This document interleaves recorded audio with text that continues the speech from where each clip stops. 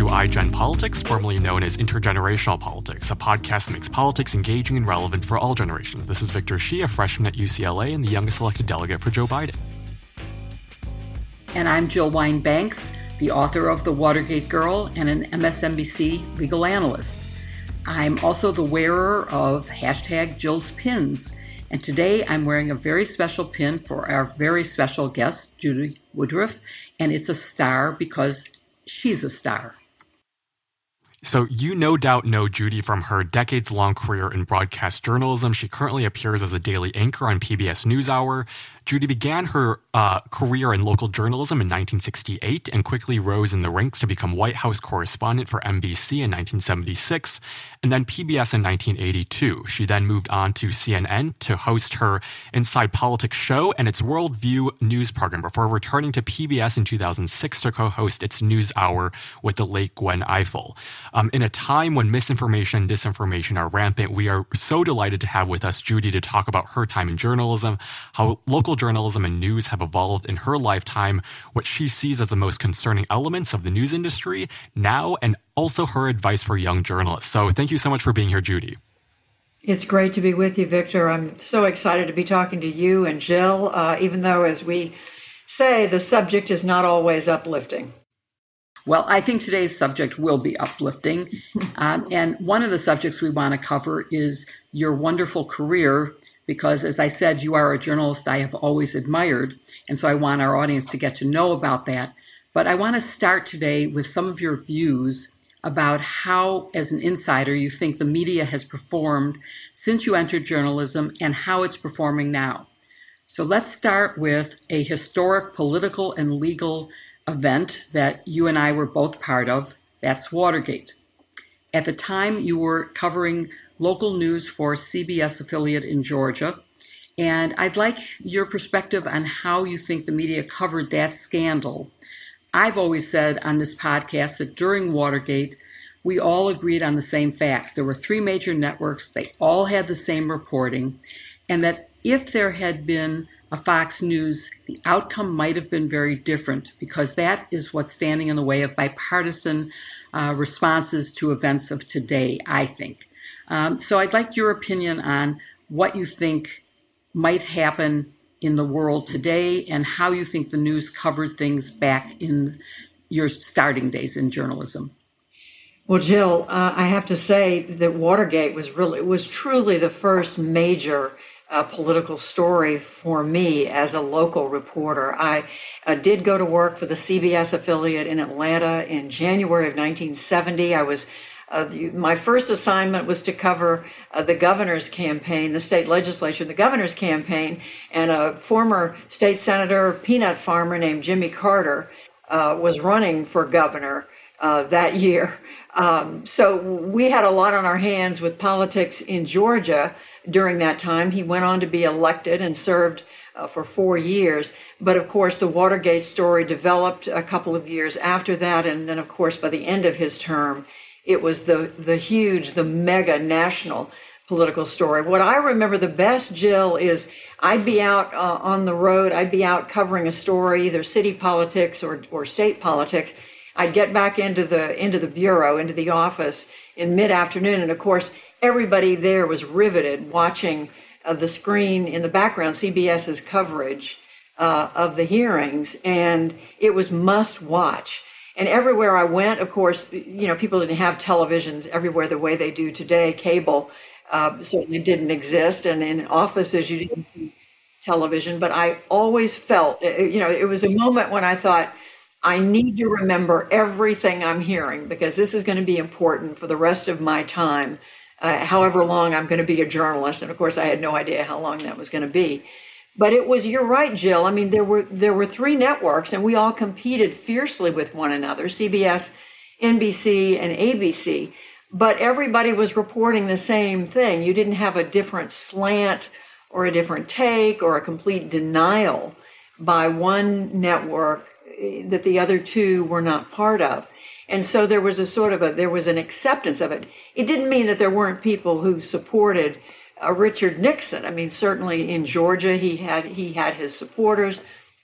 Among the people I talked to, whenever Watergate came up in our local coverage, I was always able to find people who were still a Nixon supporter. But the facts, the information that was coming out at the hearings was indisputable. And you're right, it's very different today.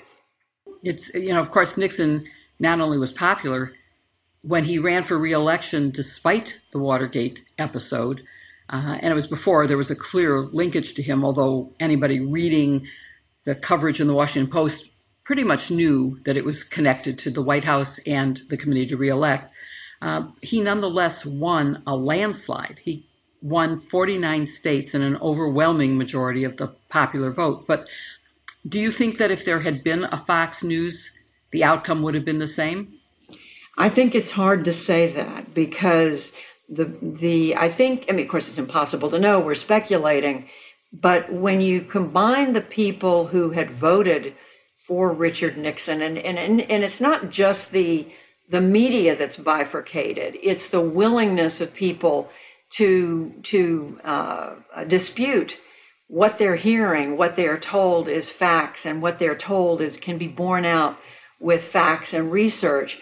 It seems to me there's a greater willingness on the part of the American people today to just look at information that is backed up with evidence and to say, I don't believe it. I just don't trust it. I don't like where it's coming from. I think they have an agenda and I'm not going to accept it. And I think, and to say, I don't trust the media broadly. Of course, the media, the definition of what is media has changed so much in these 40, 50 years since then. I think the focus on facts and truth and critical thinking are something we want to basically pursue further in this discussion. But do you think there is any way for a news organization, whether it's social media or what we would consider the old line media, newspapers and television and cable, to focus on the truth? How do we get people who are in a silo of, I believe this, therefore I'm listening to that? How do we get them to hear the truth?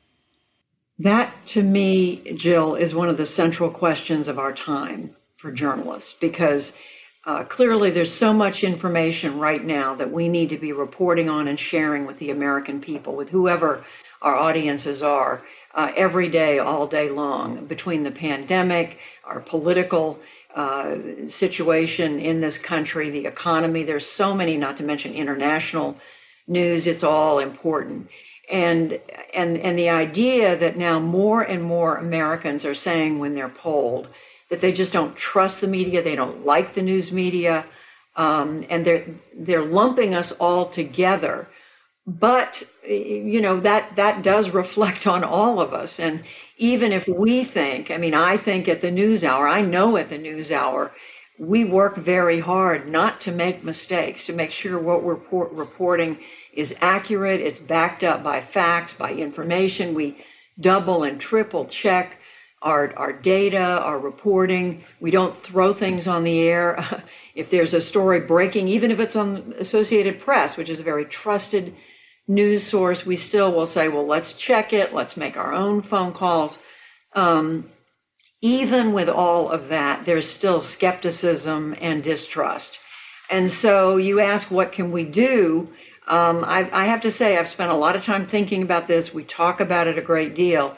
I think all we can do right now is continue to be sure we are reporting what we know to be true, because at some point there will be accountability. People will come back and say, did you have that right? Did you do your homework? And so we want to be able to point to what we reported at a given time and say, yes, those were the facts that we had. But I do want to add this, that I think that we have been through a period in recent years where the news media has focused on some stories at the expense of others. I think, for example, in the lead up to the 2016 election, and then again in the lead up, not so much, but to a degree in the lead up to the 2020 election, I don't think we spent as much time covering the middle of the country as we did the coasts. And I think that there are ideas that people have, there are worries that people have, there are insecurities and issues of trust that they have. And there are aspects of their lives that I think the press didn't do as good a job listening to and covering, again, in the run-up to 2016 and again in 2020. And I think we have to be very careful because so much of the media, as the two of you know very well, is concentrated in Washington, D.C., in New York City, on the West Coast, on Los Angeles, San Francisco, and then, of course, the major cities around the country from Chicago, Atlanta, Dallas, Denver, and so on. And I think we have to be sure we are paying attention to Americans where they are. And I believe that some of that mistrust may have grown because they felt the news we were covering didn't reflect them and what their worries are. And we have to pay attention to that. And we're trying. At least I am. We are at the News. Now, that's a very interesting perspective. I actually, as you started the sentence, I thought you were going to go to, we covered Donald Trump to the exclusion of other candidates and gave him air. But I think your point is equally valid and very interesting for what might need to be done. Another criticism of the media is that they're focused too much on ratings and that they're covering stories that they think will attract viewers rather than on just getting the truth out and emphasizing what the facts are. Is there some truth to that? And is that a concern at PBS? Well, it's not a concern for us at PBS. I mean, we clearly want people to watch, and we do pay attention to ratings, and we're very happy to have learned over the last several years that our ratings have grown certainly during the election seasons and during the pandemic. People have gravitated to PBS, and we're very grateful for that.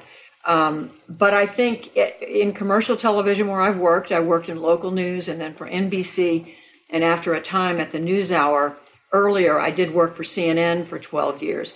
There clearly is a focus on ratings and management. It's a business, and these news organizations are often owned by much bigger companies. In the case of CNN, it was Time Warner, and of course that's evolved. CBS has had a larger owner, Viacom, and NBC, and so on. And so every one of these is a business, and the owners are saying, okay, how have you done for me in the last quarter, in the last reporting period, ratings reporting period? And you hear references to sweeps week when we know the ratings are being gathered, and everybody's putting, every news organization is putting on stories that they think will gather the most eyeballs. Some of that is understandable. Everybody wants people to be watching them. But when that begins to drive what you are covering and how you're covering it, it's a problem.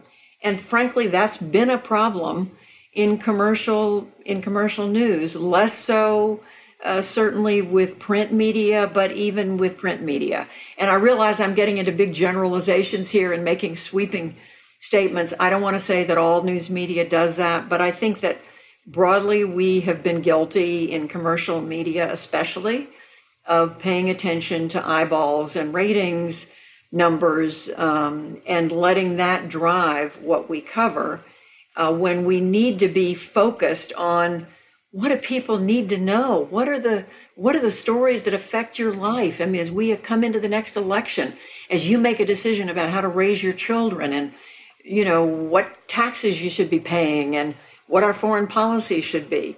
That's the framing that these decisions should come in rather than, if it bleeds, it leads, which, as we know, has been the mantra for a long time. Right. One last follow-up to what you said when you were talking about the work that you at PBS do, and I think it's probably true at most of the major networks and cable channels, is the research and the delving you do into things. And nowadays, it's so easy for people to check out whether you are right or wrong because of the internet. It's very easy. Or if you even read a newspaper online, if it says so-and-so was indicted and it tells you certain basic facts, you can click on the word indictment and you can read it for yourself. And I just would wish that people would spend more time doing that instead of, as you said, believing everything they hear. But I know Victor has some more questions on a related issue. Yeah, I just, something that you said I think really struck me, and I just have one follow-up question for that. And it's kind of, for me, what I noticed between 2016 and 2020 after Trump got elected was how the media interacted with voters and the assumptions that they made in 2020 that was different than 2016. I'm wondering if you saw any difference, or at least maybe you, and how you approached your job and how you approached those Republican voters that you may have misunderstood in 2016, and kind of how that relationship changed between like the media and the voters. Well, it's so interesting, Victor, because I think those of us who cover politics for a living, which I've done my entire adult life, we think we're pretty good at going out and interviewing a lot of voters and from that gleaning, sort of where they're coming from, why they tend to gravitate to one party or another, or political party or another, or why they like one candidate and why they shift in their thinking. They may start out a season liking one person, but then that changes and how their thinking changes. I mean, to me, that's the most fascinating thing of all the work that I do in politics, is understanding what goes on in the mind of the voter.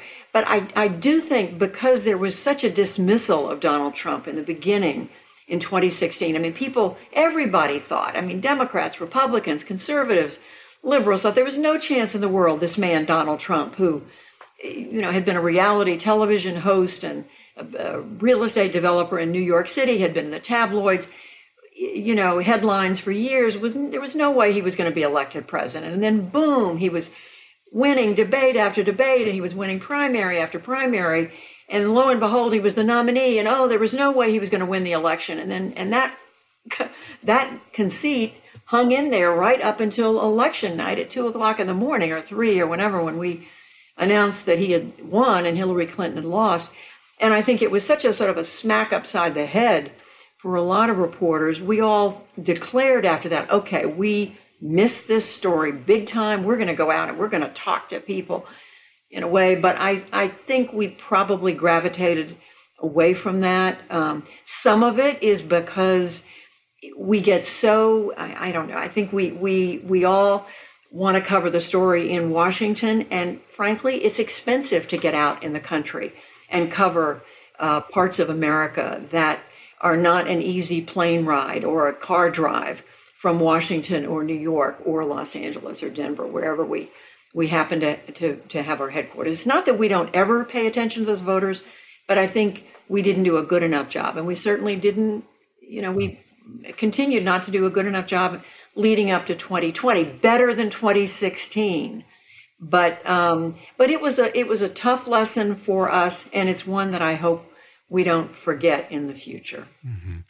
Yeah. So just changing topics a little bit, speaking more kind of into like this local perspective, as a resident of Chicago, Jill and I were both in Chicago, where we used to have many local newspapers and now have 2 on life support. And the threat to local news is a problem nationwide, not just here in Chicago. And really the COVID pandemic has kind of accelerated this decline in local news coverage, as I think I saw 30 newspapers closed or merged in just 1 month between April and May of last year, 2020.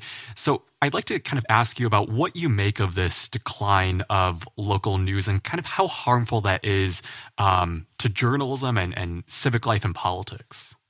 I think it's dreadful. As I said at the outset, sometimes this topic is not so uplifting, and this is a big part of what I was referring to. I mean, the dirty little secret about television news is that, yes, there are so many fantastic journalists who work in broadcast news, but we don't have the numbers of staff that newspapers traditionally have. They've been able to afford to hire more reporters, more editors, more people to do research than television. Won't go into all the reasons for that, but generally you find fewer reporters working for a local television station than you do for newspapers. That's been historically the case. The dirty little secret is that newspapers generated, for the longest time, so many stories that television would pick up on. Didn't mean television didn't do any reporting. We certainly do. We have great entrepreneurial work that's been done, being done, will be done. And I'm not denigrating television, but I'm saying we depend so much on that just deep reporting that newspapers have been able to do. And certainly Chicago the Tribune, the Sun-Times.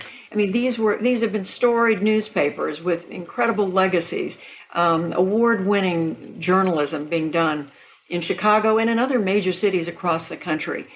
But with the internet, the news is free. You don't have to pay anything to get the news. You just turn on your computer and there it is, boom. And so many news sites decided not to be behind what they call a paywall, meaning there was no income. And then, of course, newspapers, losing the revenue from advertising. We've had now hundreds and hundreds of newspapers shut down. And it's been a huge loss for our democracy. Why? Because our democracy, the founding fathers were wise enough to put in the First Amendment not just freedom of religion and freedom of speech and freedom of assembly and the rest of it, but freedom of the press, because we need to know that there are a group of people out there who are dedicated to getting the facts and sharing them with the public. It's called journalism. It's that simple. And when we have fewer of them, which we do today, and fewer of them doing it for what I call the right reason, which is fact gathering, rather than just spewing opinion, then our democracy suffers. That's what we've got going on right now. We don't have enough. We've never lived in a more complicated time than we do right now in terms of our health, in terms of our economy, education. Our population is bigger. Young people are having issues. Middle-aged people are having issues. The aging are having issues. We need to be covering all of this, raising children, you name it. And yet, frankly, in ways that we didn't even used to do. When I started out in reporting, we didn't cover families or how you raise children. We covered politics, or we covered business or sports and weather. But today it's much more varied and deeper than that. And at a time when we need the best reporting we've ever needed, instead, newspapers are shutting down. Now, having said that, there are phenomenal online sites that are popping up around the country. Younger journalists, I find, want to go into journalism because they just realize it's important. They're curious, and every week I have somebody coming up to me asking, can I work at the NewsHour? I really want to get into journalism. So I don't think the interest in journalism has waned, but I do worry about the health of journalism. And sorry this answer is so long, but you can tell how strongly I feel. No, definitely. And I think, I'm a subscriber to The Patch, which is kind of like the local journalism. And it's so vital for democracy and also like our community. And I'm wondering what you think are kind of the long-term implications if this decline does continue. Like, how will citizens elect mayors and school boards without this local coverage on the ground? My question is, can you have democracy in the dark? Can you have government in the dark? I remember I was speaking at a convention of state legislators in Pennsylvania. This has been about 10 or 15 years ago. It was right when, maybe 10 years ago, it was right when local newspapers were starting to shut down. I had several of them come up to me afterwards and say, I really miss the reporter coming up to me in my community, and they would say, the county commissioners are saying the same thing. Nobody shows up when the county commission meets. Nobody shows up when the school board meets. People aren't covering these obscure hearings in the state legislature. Sure, they go when there's a hot button issue, if it's abortion, or today, redistricting, the voting law changes. There are stories that people are now going back to state legislatures to cover. But in general, the issues that matter most around education, around taxing, around what's your money being spent on, healthcare, there are no reporters, or very few reporters, covering these things, and it's government in the dark. If you don't have eyes and ears in there writing about it, asking questions, holding our public officials accountable, we can't have a strong democracy. And it's truly just as simple as that. And the future of our democracy is at stake. Related to what you're talking about in terms of the decline of local coverage, there's another issue I see, which is the general decline in news consumption.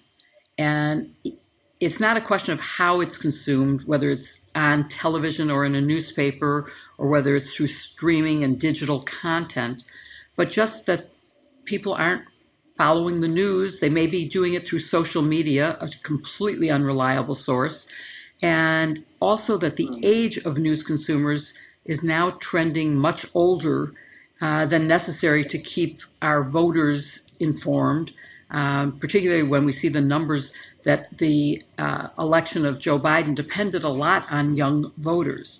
So how do we overcome that? How do we get younger people to start being news consumers?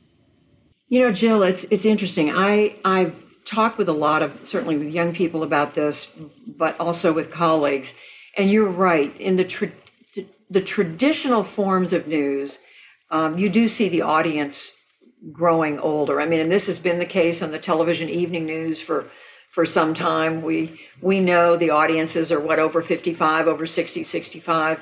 They're the ones who are sitting in front of a television set at 6 o'clock, 6:30, 7 o'clock at night. But we also know that that younger people who are in the ages when they're raising their children in their 30s and 40s, and they're busy with family and jobs, and frankly, for some people who are holding down 2 or 3 jobs, they don't have time to sit in front of a TV or to pull out the newspaper. They're going to get the news wherever they can get it, whether it's on their smartphone, Facebook feed, or maybe they barely have time to pay attention to the news. And what we've got to do, those of us who are in journalism, is just make sure as we serve all these different platforms. And by the way, we are doing this today at the NewsHour. We are a nightly news program on television. But equally, if not more important to us today, is making sure that the YouTube feed that goes out, the stories we do on Instagram, that are part of what we do on Facebook, that we are serving all of those platforms, Twitter and the rest of it. Although I think of Twitter today as so much of it sort of the way journalists talk to each other. But for the public, Facebook, YouTube, so that even if that young person is only getting a minute look or a 15 or 30-second look at something, they're at least getting it accurately. And then if they're curious, as you said a minute ago, they can click on a link, they can go to the original Supreme Court decision, or they can read, what is in the President Biden's jobs and infrastructure bill that might affect, the job that I want, or what is in his family's plan that would affect child care. So, there is that option. And that brings us to our education system in this country. Are we teaching young people in school how to get information? Are we making them good consumers of news? And I think, that has to be part. I know there's an effort underway, there's been underway in this country, to make sure that one of the things young people are taught is not just you get an education and then you leave and you move on to a job and so forth, but that you continue to gather, to pick up news that you need throughout your whole life, because you're going to need it. It's going to matter in your life. It's going to matter in the lives of your children. And so our school systems, our schools have a big responsibility in that arena. We in the news media have that responsibility, and so do they. We all do. I think critical thinking skills are probably the biggest missing component in education. But I want to turn to something you said earlier about the work that you do at PBS to make sure your facts are accurate and that all media will have to someday be held accountable.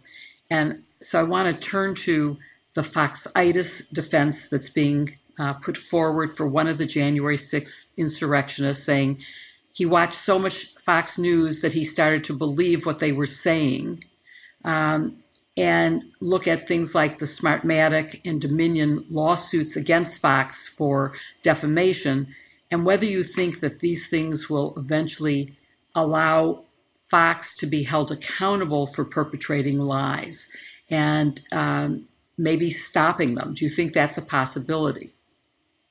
Well, I think it's already had an effect, somewhat of an effect, I believe, on the organization Newsmax, because they've apologized on air for some of their reporting, or made a correction on air, if I'm not mistaken, about some of the things we reported. Perhaps that's true also of OAN, another conservative news outlet, and I believe, and I know Fox has as well. But I think that's, in a way, that's one step in that direction. I think in terms of wholesale changing points of view, because, or rather, despite the fact that it's being spewed or presented nonstop by a particular news organization, that's a much tougher question to answer. And I don't think the rest of us in journalism can address that overnight as much as we would like to. We would like to think, we can somehow tell it like it is, and that's going to be contagious, and pretty soon everybody's going to be doing that. I think we're past that point. I think it is going to take time. I look to, frankly, the younger generation of Americans and in hopes that they will recognize a fact as a fact and a falsehood as a falsehood. And in fact, some of what we're seeing right now is specifically around something that happened at a moment in time. It was the election in November of 2020. It was January the 6th, 2021. Perhaps with the passage of time, memories will change, passions will cool, and we'll move on.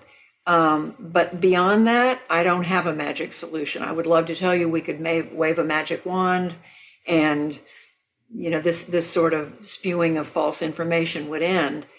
But we know that's not the case. I will also say that, I recognize that none of us in the news media are the fount of all wisdom. We don't have it all perfect. We make mistakes sometimes. The difference is that when we make a mistake, we correct it. I mean, that's my absolute message to all of my colleagues is if you make a mistake, you correct it immediately. I certainly feel that way, no matter how small it is. Correct it.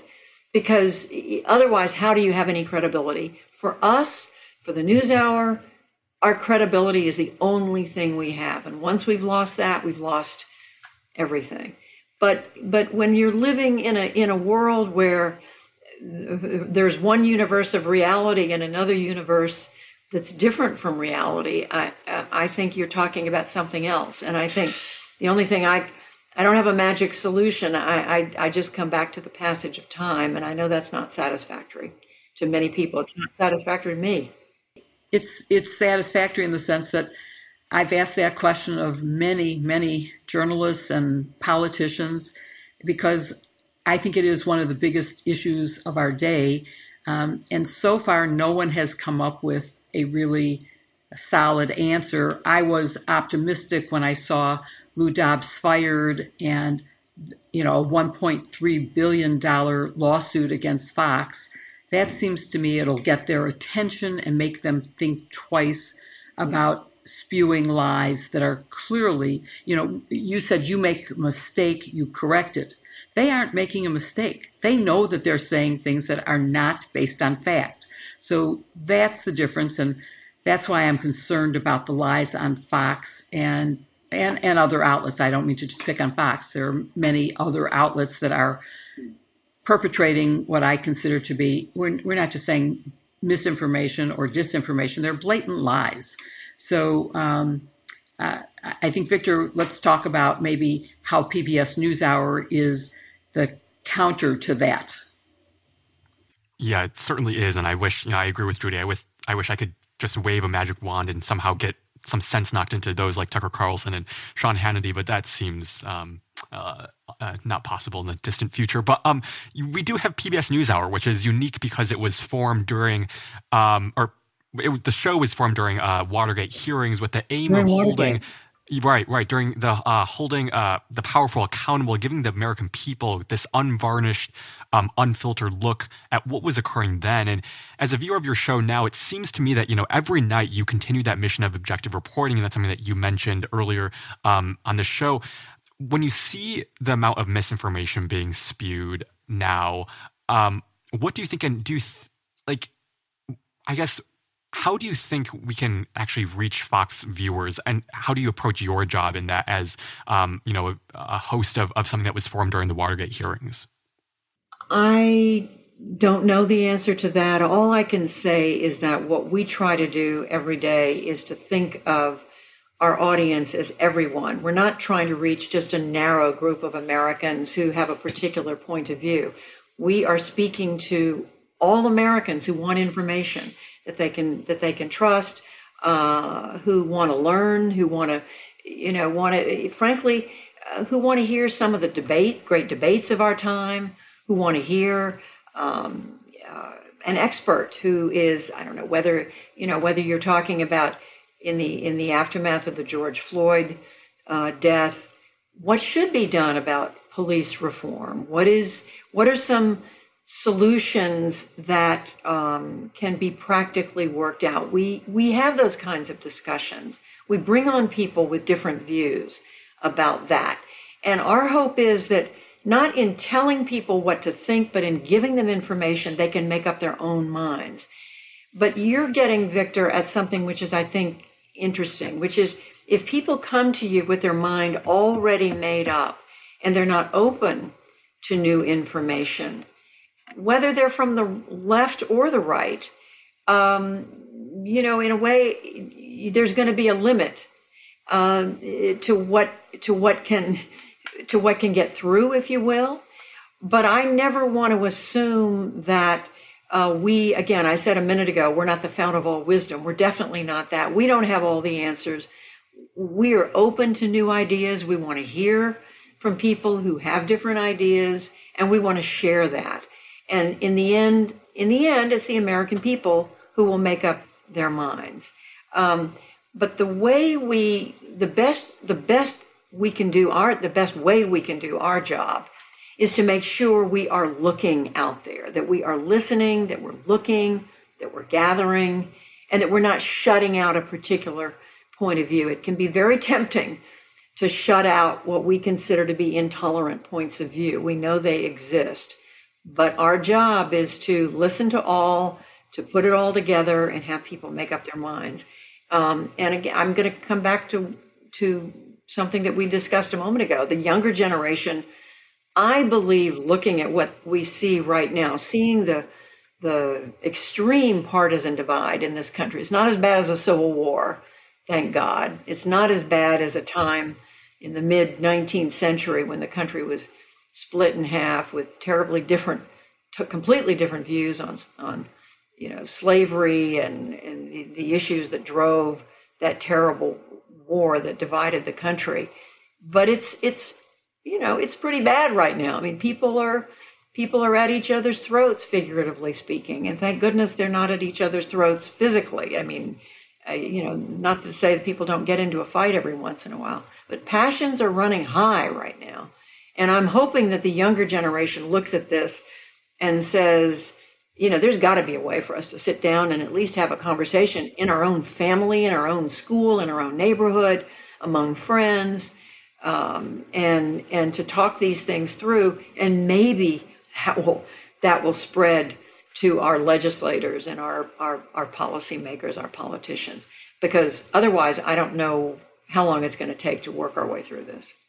I totally agree. And I think just one of the best part of the News Hour show is having Jonathan Capehart and David Brooks. You have a conservative, you have a Democrat, and they both offer their perspective. And I think that perspective that's missing so much in these news organizations. But one last question maybe on the state of news. Do you think we'll ever return to a time like Watergate when people can't agree on the same facts? It's interesting. On 9/11, Victor, you were probably... What? I don't think I was born yet. You were born after that. I was thinking the last time I remember the country coming together in a way I had not seen was after 9/11. It did feel the country had been attacked, and the country came together. Republicans. Here we were, just 9 months after the very divisive election of 2000. In fact, that was another very divided moment in the country. Al Gore. The people who supported Al Gore said he's got more votes, but the point is in the Electoral College as the Supreme Court decided it. Florida, in the Florida legislature, I don't have to go through all that again. But the point is, the country was very divided then. A lot of people said after George Bush became president that it had been a quote illegitimate process, but essentially people accepted it. It was a Supreme Court. It was part of our constitutional process. Al Gore made a speech in which he made a very gracious concession, so that was put aside. But there were still bitter feelings. Along comes 9/11. The country's attacked, the Pentagon, the World Trade Center, the Shanksville, Pennsylvania, and for a moment, for a matter of months, a little over a year, the country was together. And then we divided up again on the decision on whether or not to invade Iraq. We were together, I think, the country was generally together on what to do about Afghanistan, because it was felt that that's where al-Qaeda was based. But Iraq was another story. And we pretty quickly, but that was 20 years ago. Maybe it'll take another few years for us to see that. But I certainly don't want it to happen because of some horrible attack like we saw on 9/11. I'm trying to think of a more uplifting note for us to end this conversation on. That was pretty down. I think I have a way to be more uplifting, and that's to talk about your career in journalism. It's as fascinating as your take on the news and journalism. So I read your memoir, This is Judy Woodruff at the White House, when you first wrote it in 1982. And you described yourself as an Army brat who had moved several times, including once from Oklahoma to Germany. You went to Meredith College to study math and then transferred to Duke to study political science. So I want to start there and have you tell us about, how you went from math to political science, and what were you thinking about in terms of a career at that point, and what changed your plans and got you interested in journalism? Well, it's not a long story. I'll try to give you the shorter version of it. But the fact is, it does go back to the fact that I was raised by a stay-at-home mom who didn't graduate from high school. She barely finished 10th grade. Her father died when she was 14 years old, my mother. She married my father, who, of course, was in World War II. I was born after the war. But neither one of my parents, in fact, he didn't get his high school degree until he was in the Army. But my mother in particular always said to me, you're going to get an education, you're going to get a college, you're going to have a career. Diapers and dishes can wait. This was the mantra, because she had gotten married and had children, and always felt, that not in a way that was sour at all, but it was something she didn't want her daughters to repeat. So I grew up knowing I was going to go to college, but not knowing what I was going to do, because we moved a lot, and frankly, there were no role models of women working. It just didn't exist. I mean, women were they were homemakers, which we celebrate, and goodness knows that's such an important role for women and for men today. But the women I knew, the mothers of my friends, were either, a couple of them who worked outside the home were nurses or secretaries. I had one friend whose mother worked in the county treasurer's office. This was in Augusta, Georgia, where we moved after living in Taiwan and Germany, and Fort Leonard Wood, Missouri, and Fort Monmouth, New Jersey, and back in Tulsa, Oklahoma. Long story short, there were no role models, and I happened to have a teacher in high school who said, you're really good in math. You ought to think about majoring in math. And I love math. I love science. I love physics, actually, even though the teacher, get this, never called on the two girls in our class senior year in high school the entire year, because I guess he thought girls shouldn't be taking physics. So lo and behold, I go to college declaring I'm going to major in math. I'm taking a course in calculus at an all-women's college, Meredith, in Raleigh, North Carolina.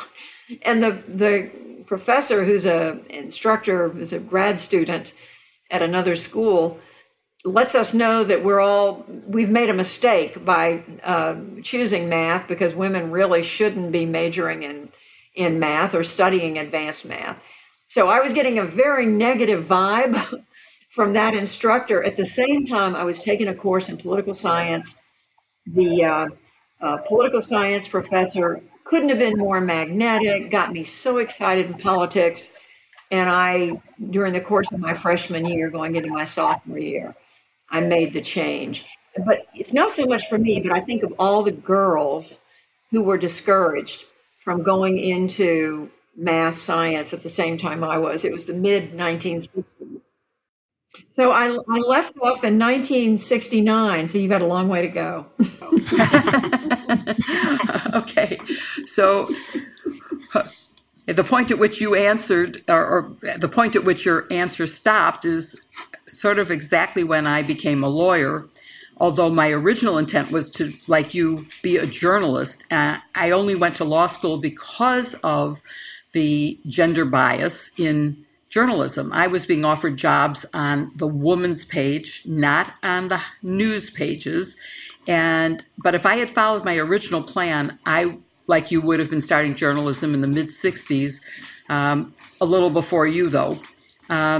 And I just wonder whether my experience in being offered jobs on the woman's page was something that you encountered when you finished and started to enter journalism.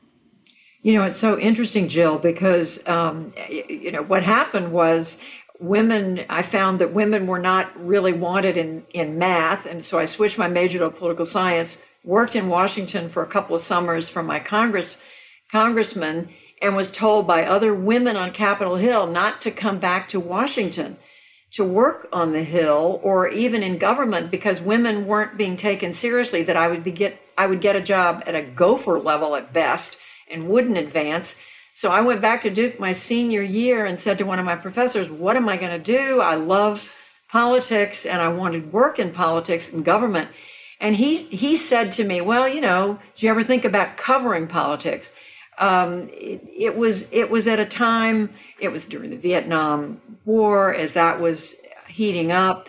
And at that point, I did start to think about journalism, but it wasn't until my senior year in college. And then, of course, I applied for a job, realized you couldn't get one without I'd never written for the school paper. I didn't have any clips to show. So I wasn't going to be offered anything but a secretary's job in a newsroom. And that was my first job. But I wasn't even smart enough to realize, the fact that women were being discouraged in the field of math and science. They were being discouraged in politics. I gravitated to journalism because I ran into that.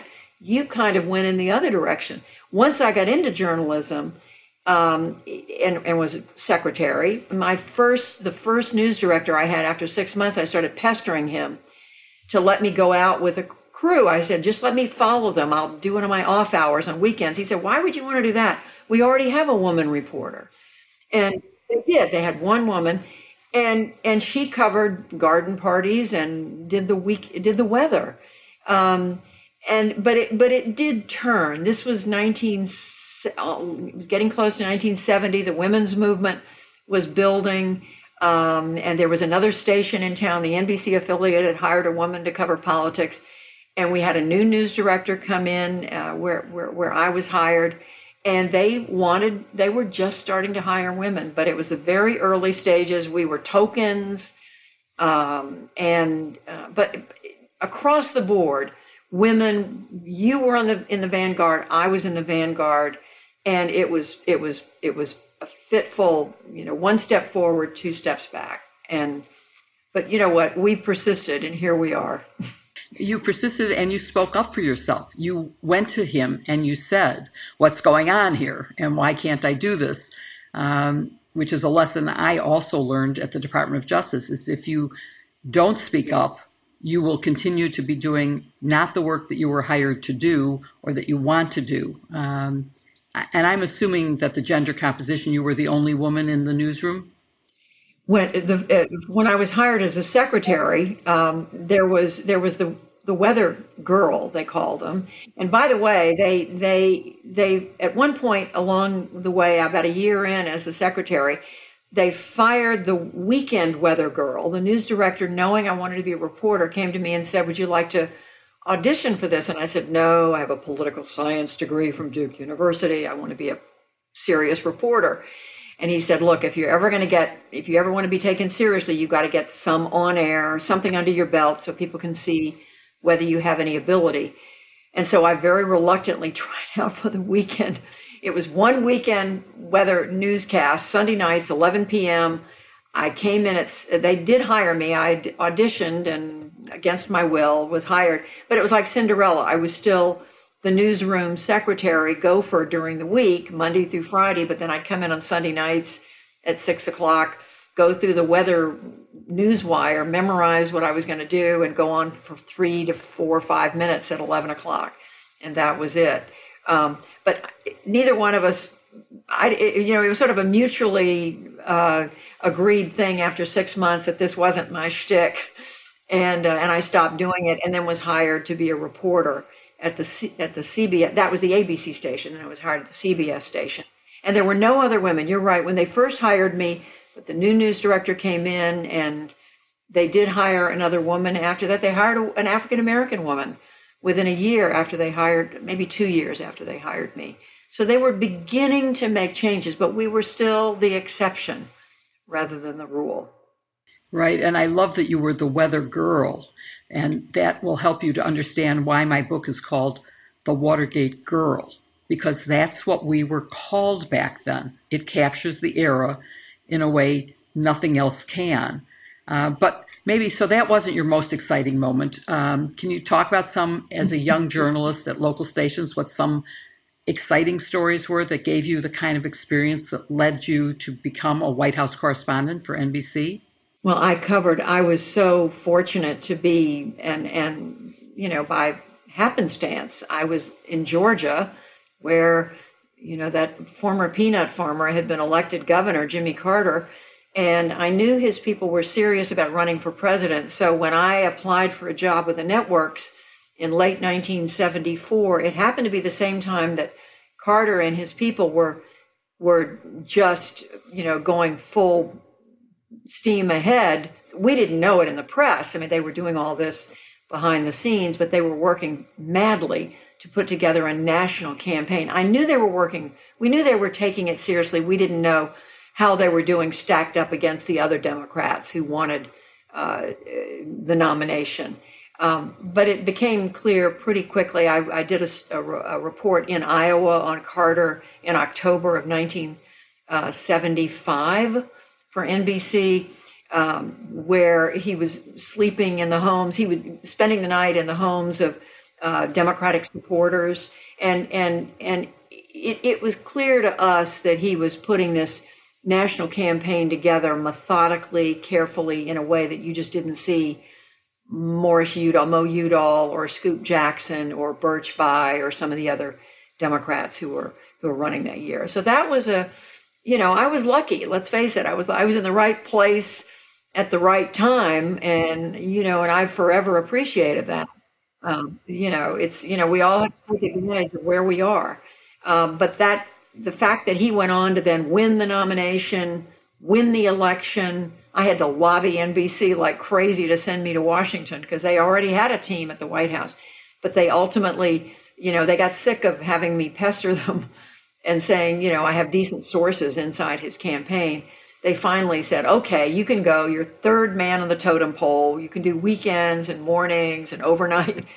But they did send me to Washington, and I've just refused to leave. I'm still here. Was that a big difference to go to NBC and become a White House correspondent? And maybe, I guess also, what were the differences between first being in local journalism and then going to cover the White House? Night and day. I mean, I was night and day. I was a local reporter, even though I thought I was a hot shot and I was covering the state legislature and Atlanta politics, which was fascinating at that time. It was nothing like going to work for the network. NBC hired me in early 1975 to be a general assignment reporter based in Atlanta. I was covering the 10 states of the Southeast. So I was basically from North Carolina to Florida and then west to Louisiana and up. I was also assigned to the Caribbean. So I once covered a hanging in the Bahamas. Terrible story. I had to stood outside the prison to report on that. I covered hurricanes. I became the wildlife reporter. I covered blackbird kill in Kentucky. I covered fire ant plagues in South Georgia. You name it. I mean, I cut my teeth doing all of that, but also knowing that I wanted to cover politics. And I have to say, the editing, the scrutiny I received from the editor of the NBC Nightly News was so much beyond anything I had received in local television. I had an editor in local news, but at the network, they went over every bit of copy with a fine-tooth comb. And I remember holding the phone away from my ear because the editor, Gil Milstein, would be screaming at me, "How could you possibly say they gathered around? They can't gather around." I mean, I remember that conversation like it was yesterday. But it was good. I mean, that's how I learned. I learned every word counts in reporting.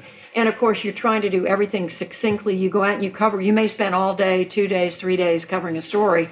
You come back with it. You've got to condense it to a minute and a half, 2 minutes. You've got to go to the most important information. It's got to be accurate. It's got to be well written. It's got to be compelling. The sound bites, we call them sound cuts then, have to be the best. And you have to be able to present it on camera in a way that's compelling.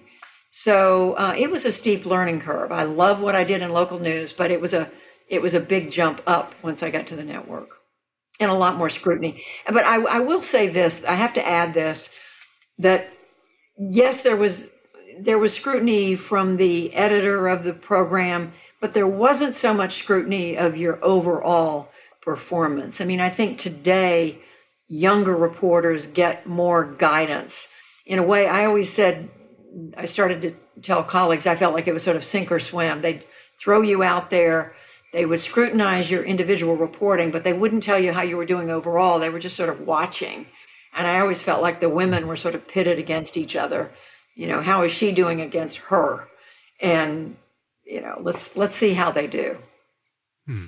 That's very interesting, and especially for my generation to hear that evolution of journalism and how you approach that job. Just kind of fast forwarding your life, you then moved to PBS, where you hosted Frontline with Judy Woodruff. Did you see your job as an anchor any differently than as reporter?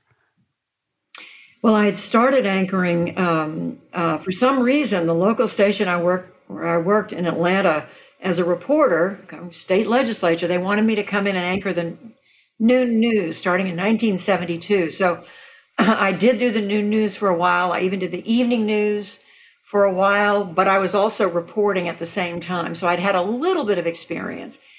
And then going to PBS, I was filling in whenever Jim Lehrer or Robin McNeil would take the day off or the week off. They asked me to be a substitute anchor. The difference is, for me, that you're not in the field. I mean, it's obvious. I'm saying you're not in the field. You're not out there asking the questions. And I miss that. And even though my career has evolved into that of an anchor, I've always felt it was important to keep the editorial role. I mean, my title today is anchor and managing editor, because I think I have to be part of the story lineup, figuring out which stories we're going to cover, how we're going to cover them, what's going to end up on the program. There are others involved in that process, our executive producer and other editors and producers, but I am very much in the mix. But that's the main difference as an anchor, is feeling that you're so dependent on others for information, and you have to be able to trust what they're telling you, and you want to be able to ask them questions. I really like it. One of my favorite parts of the NewsHour is being able to have people like Yamiche Alcindor or Lisa Desjardins or Amna Nawaz or Nick Schifrin or William Brangham, one of our amazing correspondents, John Yang, come on and have me talk with them about their reporting so they can share more. It's just such I think for an anchor, you have to have that pipeline. Not to mention, we have to do our own reporting. But it's just not quite the same, because you're not reporting on the air as an anchor. You're essentially introducing the work of others and interviewing. On the NewsHour, our job is to do interviewing. I don't want to leave out that part of it, but the anchor part of it is introducing other people's work. The key thing about the NewsHour is that the anchor also does significant interviews. I'm able to do newsmaker interviews and interviews with some of our regular guests, like you mentioned Jonathan Capehart and David Brooks on Friday nights. Following up on your anchoring, you also you moved to PBS and then to CNN. You anchored Inside Politics as well as Worldview, an international program. So we've talked about the difference between just being a reporter, being an anchor, but then taking on international news, given your background had been in domestic and local. Was that another big change for you? It was, Jill, and I had to depend very much then on staff. I mean, the thing that I've always brought with me is curiosity. I mean, I guess all the reporters we know, you have a voracious appetite for news, for information, and I'm always asking why and how come. And those are the questions, I'm always going to have when I approach a news story. And so the same way it is with international news. But you're right, there was a time I came to CNN to co-anchor Inside Politics with Bernard Shaw, who was then had been, frankly, kind of a CNN fixture. He'd been there from the very beginning, whereas I joined in 1993 and stayed with them for 12 years. Bernie was already a fixture on CNN. I was the newbie at the time. But they asked us also to co-anchor the international news program, and we were interviewing world leaders and a little bit of travel, but mainly working from home base. Whether it was, for me, it was Washington, and Bernie, it was Washington. Sometimes we'd be asked to go to Atlanta, but we there were interviews with the president, there were interviews with foreign leaders, with members of Congress, secretaries of state, and I think one of the differences for me was being reminded that even though CNN, I mean, we're often used to calling it foreign news.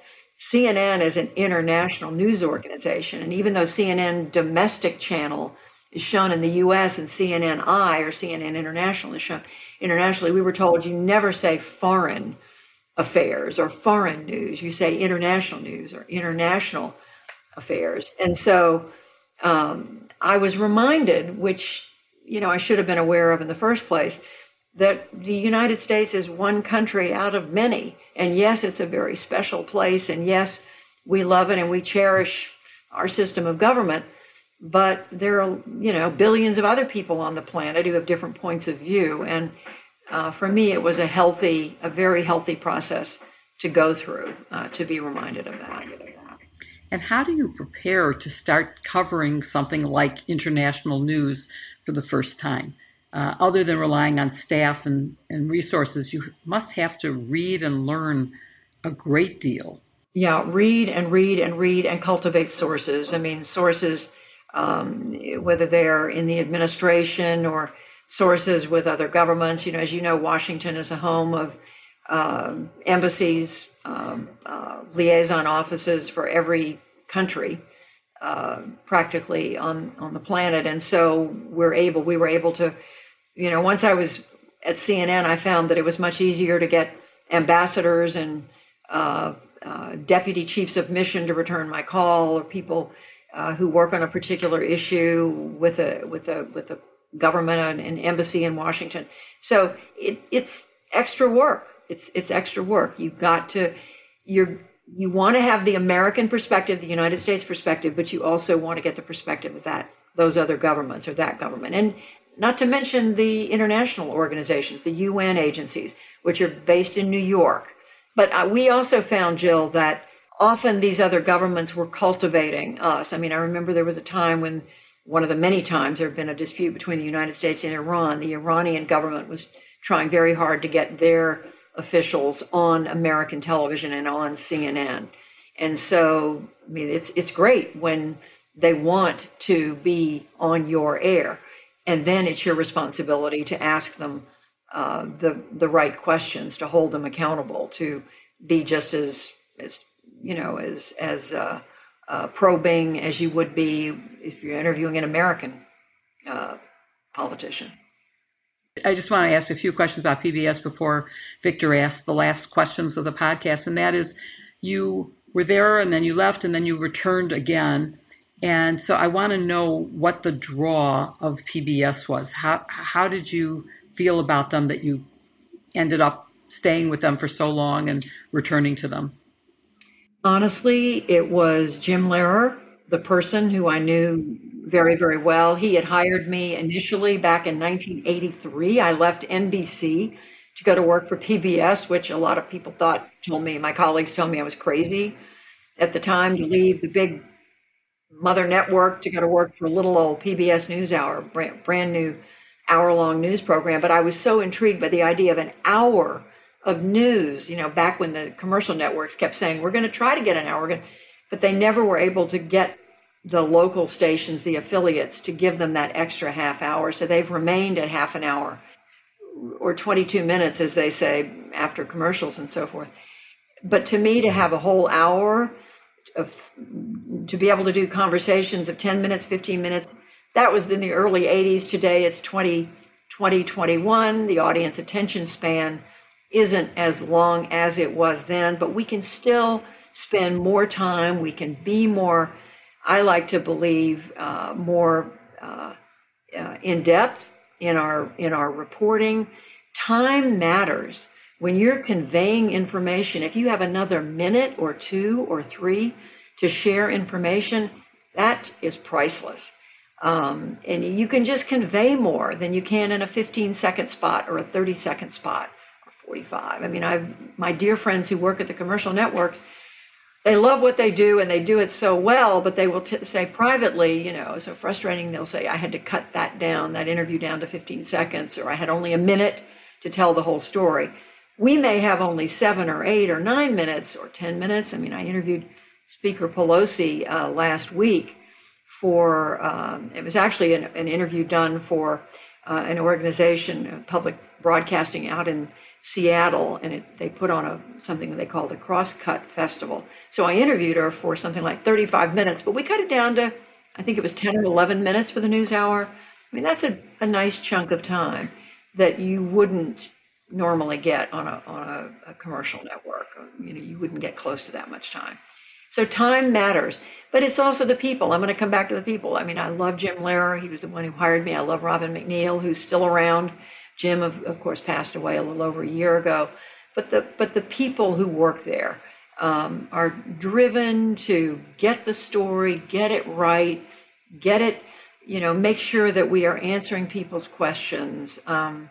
There's just a family feeling, I think, to the NewsHour that I cherish. And then to PBS. PBS is about education. It was founded as educational television back in 1961 when Newt Minow gave that unforgettable speech, The Vast Wasteland, you remember. In fact, I interviewed Newt Minow on the NewsHour just the other day on the occasion of the 60th anniversary of his speech, and he was reminding us that it was all about, he said, we created television to be broadcast television, to be in the public service.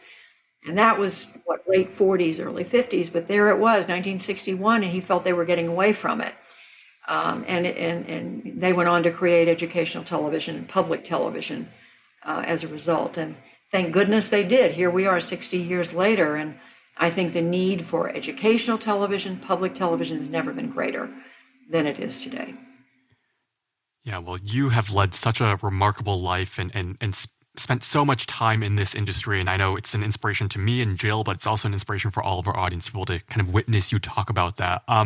The last question that we usually ask is just your advice for young people as an experienced journalist. What would you say to young journalists who are entering the profession, and some of the experience or some of the lessons that you would teach young people about what's needed to be a great journalist?